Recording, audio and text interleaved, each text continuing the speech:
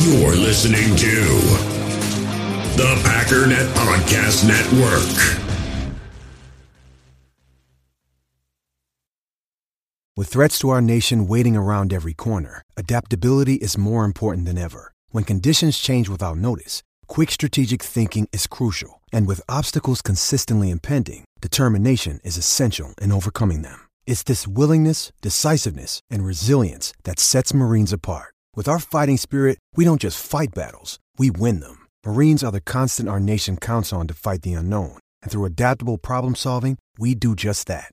Learn more at marines.com. It's time to talk about the Green Bay Packers.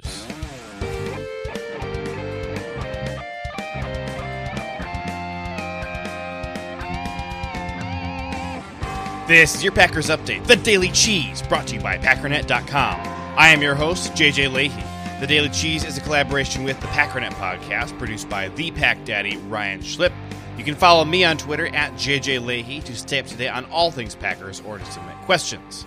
Packers head coach Matt LaFleur, general manager Brian Gutekunst, offensive coordinator Nathaniel Hackett, new special teams coordinator Maurice Drayton, and new defensive coordinator Joe Barry met with the media earlier this week. Now, I listened to the entirety of all of their interviews, and I put together a list of some of the more interesting things that I think you would care about. But first, some housekeeping items.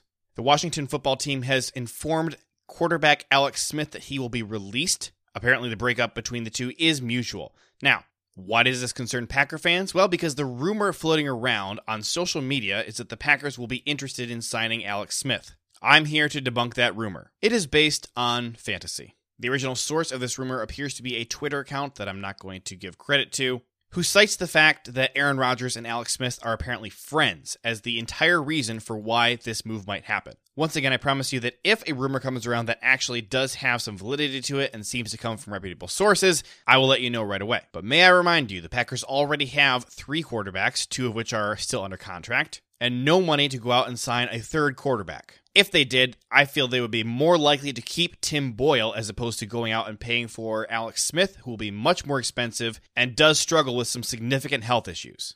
I also got a listener question sent in by Aaron Kate from Northern Michigan.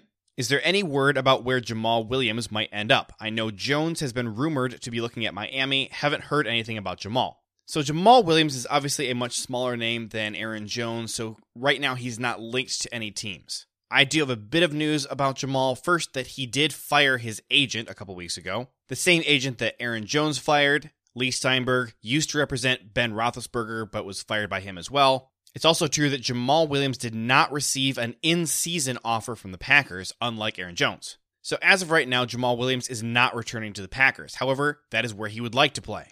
In mid-February, he joined NFL Now and said, "I'm thinking about free agency, but I'd really love to just be a Packer all my life if I could. They gave me my first shot. I love Green Bay. It's just a great place to be. But, things happen. If things don't happen, then I'm just ready to take my shot into the free agency and show my skills to any team that's willing to take that chance on me. I'm just ready to go, man. I'm just ready to play, have fun, be myself, just bring my spark to any team willing to give me that shot."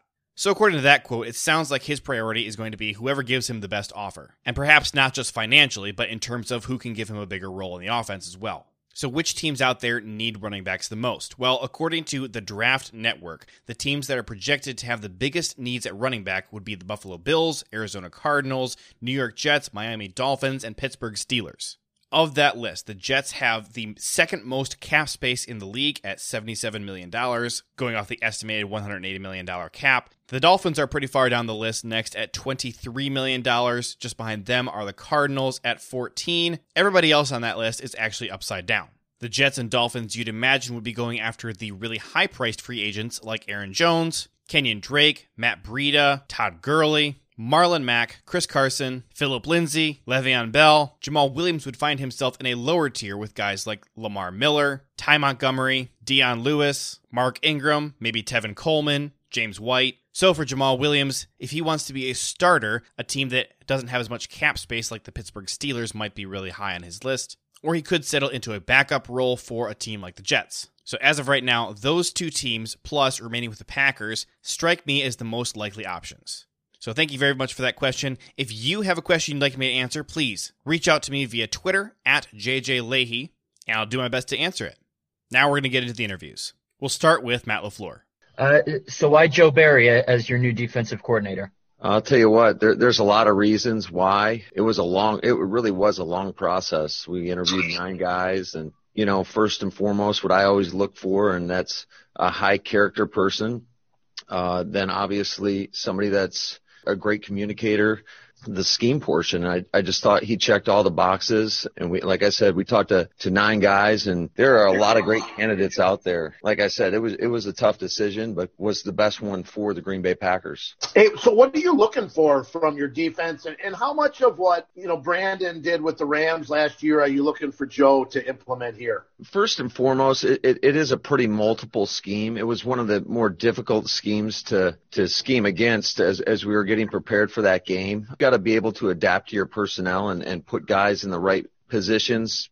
His 4 previous years as a defensive coordinator, he was 32nd, 28th in defense. Why was that not a deterrent for you? What did you see on film that made you comfortable with that? Just knowing a little bit about those previous situations. Obviously, I was in Washington prior to his arrival there. So, going through the process, I think as coaches, you're always growing, you're learning. Obviously, that's something that we looked at when going through this process. But I got a chance to work with Joe in LA. I know what type of communicator, I know the energy he brings. He's learned a lot from those previous experiences, and I don't think he'd ever hide from those. We are going to get judged on what we do moving forward and not from our past experiences. We understand what's at stake. Hey, Matt, how big of a challenge is this shrinking cap going to be for you? Yeah, it is. It certainly is a challenge. It's a challenge for all of us. I mean, there's going to be tough decisions that need to be made, and it's going to be important that we continue to develop a lot of our younger guys, because there are going to be some voids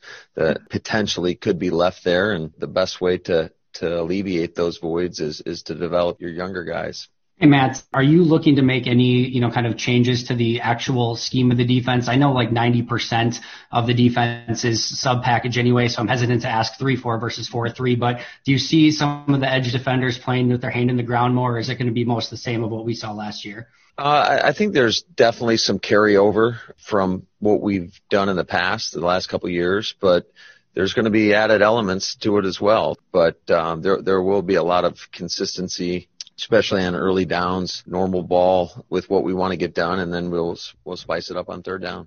How much was Joe's familiarity with this particular scheme the deciding factor in going with him over, say, Jerry, in the sense of a guy who's already on your staff, who also has been a defensive coordinator and done pretty darn well? Was the scheme the driving factor? I think it was everything that we've talked about. Certainly that played a little bit of a part into it when deciding, but there was a lot of great conversation throughout the interview process with all the candidates. And like I said, it wasn't an easy decision. There were so many factors that ultimately led to where we went with the decision. On the Friday afternoon before the game against the Buccaneers, we had a chance to talk to Za'Darius and Rashawn Gary, and they said they had just come from a meeting where they were shown clips of the loss last year at the end of the season against the 49ers. They said they came out of it kind of fired up. How much do you feel that you needed to improve motivation either during the week or in games on your defense? We've got a lot of self-starters. I thought, just kind of reflecting on that game, I don't think it was for a lack of intensity or effort or anything like that. I mean, there was obviously some things that we didn't execute, both from a coaching standpoint and as players. So you're always trying to find ways to, give your team that energy, that juice that's needed in those big time games. And, I was pretty pleased with just the effort and the intensity at which our guys played. It felt like it ramped up as the season went along, but unfortunately we just didn't come out on top. Next up, offensive coordinator Nathaniel Hackett. So you guys had a huge jump year 1 to year 2 in this scheme. Where do you think the jump's going to come in year 3, and where does that need to be? It's about consistency. I think that's the biggest thing for all of us is we just want to stay on the same playing field that we've been this past year and continue what we've done. I think there's always things you can get better at. Watching all the cut-ups, past week since we've been back, there's so many things that we left out on the field. Staying consistent, that's what this game's about, is how long can you stay consistent and play offense the way that we did last year. And Nathaniel, how important is, say, Robert Tonyan to being consistent? He really emerged last year, was such a good red zone target, helped you out in that area. He's a restricted free agent. I'll tell you, Robert did a great job at really improving his blocking. I think that's one thing that a lot of people overlook. I think he really took a lot of pride in that. Having a guy like Mercedes in there, I think that the blocking aspect really helped him. And I think that's another thing that he's going to be able to continually improve on, which makes him even more valuable. And then, his ability to get down the field and separate and catch the ball. He was pretty good last year. And whenever you have a red zone threat like that, it's huge. He's an integral part in the things that we did last year, and we just got to keep him developing. What is your plan for Jordan this offseason, and where does he need to make strides? It's going to be a challenge for him. Obviously we don't know what's going to happen right now with how we're going to be able to work with the players. I think always being in the system for a second year is huge for a quarterback, understanding the language. So I think for him, it's just growing more in the offensive system, even more than he has already. Obviously we're very excited if we can be able to practice, because I think that's something that he needs.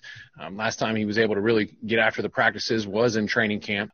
So if that's the kind of what we're dealt, then it'll be training camp when he's got to really make some strides and get those full-time speed reps. Besides that, it's about studying, and he's got to work on his own, because we don't get to see him, and just continually communicating and learning the system and working all his drill work and trying to better improve himself. Who knows what's going to happen at center? So if a guy like Runyon has to play, what did you think of John last year? He obviously got thrown in there a few times. I think one of the best things about John was it just wasn't too big for him. I think that's something you're always looking for whenever you put a rookie in. We were lucky, AJ, John, a couple guys that we threw in there. It wasn't too big. There wasn't that wide open-eyed look. They were ready to get in there and compete. And I think that's the first thing. That's how you can't coach that. Something that it comes natural to a player. Nathaniel, since the season has ended, have you guys kept in touch with Funchess at all? It seems like he's in shape, but do you expect him to be part of your plans here this offseason? We'll find out. We don't contact the players too much right now because it's the off season. But if he's here, we'll be excited to have him here and see what he can do and move forward from there. All right, that's where we're going to wrap up for today. Tomorrow, I'm going to dive deep into the Joe Barry and Brian Gutekunst interviews, and we'll touch on Maurice Drayton as well. Don't miss tomorrow's episode. If you've been on the fence about the Joe Barry hire, or if you just plain don't like it, I think there's some stuff in here that's going to get you really excited about the future of the Green Bay Packers defense. For more in-depth analysis and a look at Packers strategy, make sure you're subscribed to the Packernet podcast, hosted by the Pack Daddy, Ryan Schlip. Keep up on all the Green Bay Packers news by going to Packernet.com and join the Packernet podcast Facebook group. Don't forget to sign up for the free Packernet newsletter by going to packdraft.com/newsletter, and also tune into No Huddle Radio, where I get together with Gil Martin every Friday morning, and we do a deep dive on a new Packers issue. And during the season, we really get into the nitty-gritty of previewing upcoming Packers opponents so you know what to expect. We're pretty good at it too, and we have a good time. So check that out, No Huddle Radio on Packers Talk. My name is JJ Leahy, and this has been The Daily Cheese, your Green Bay Packers news update.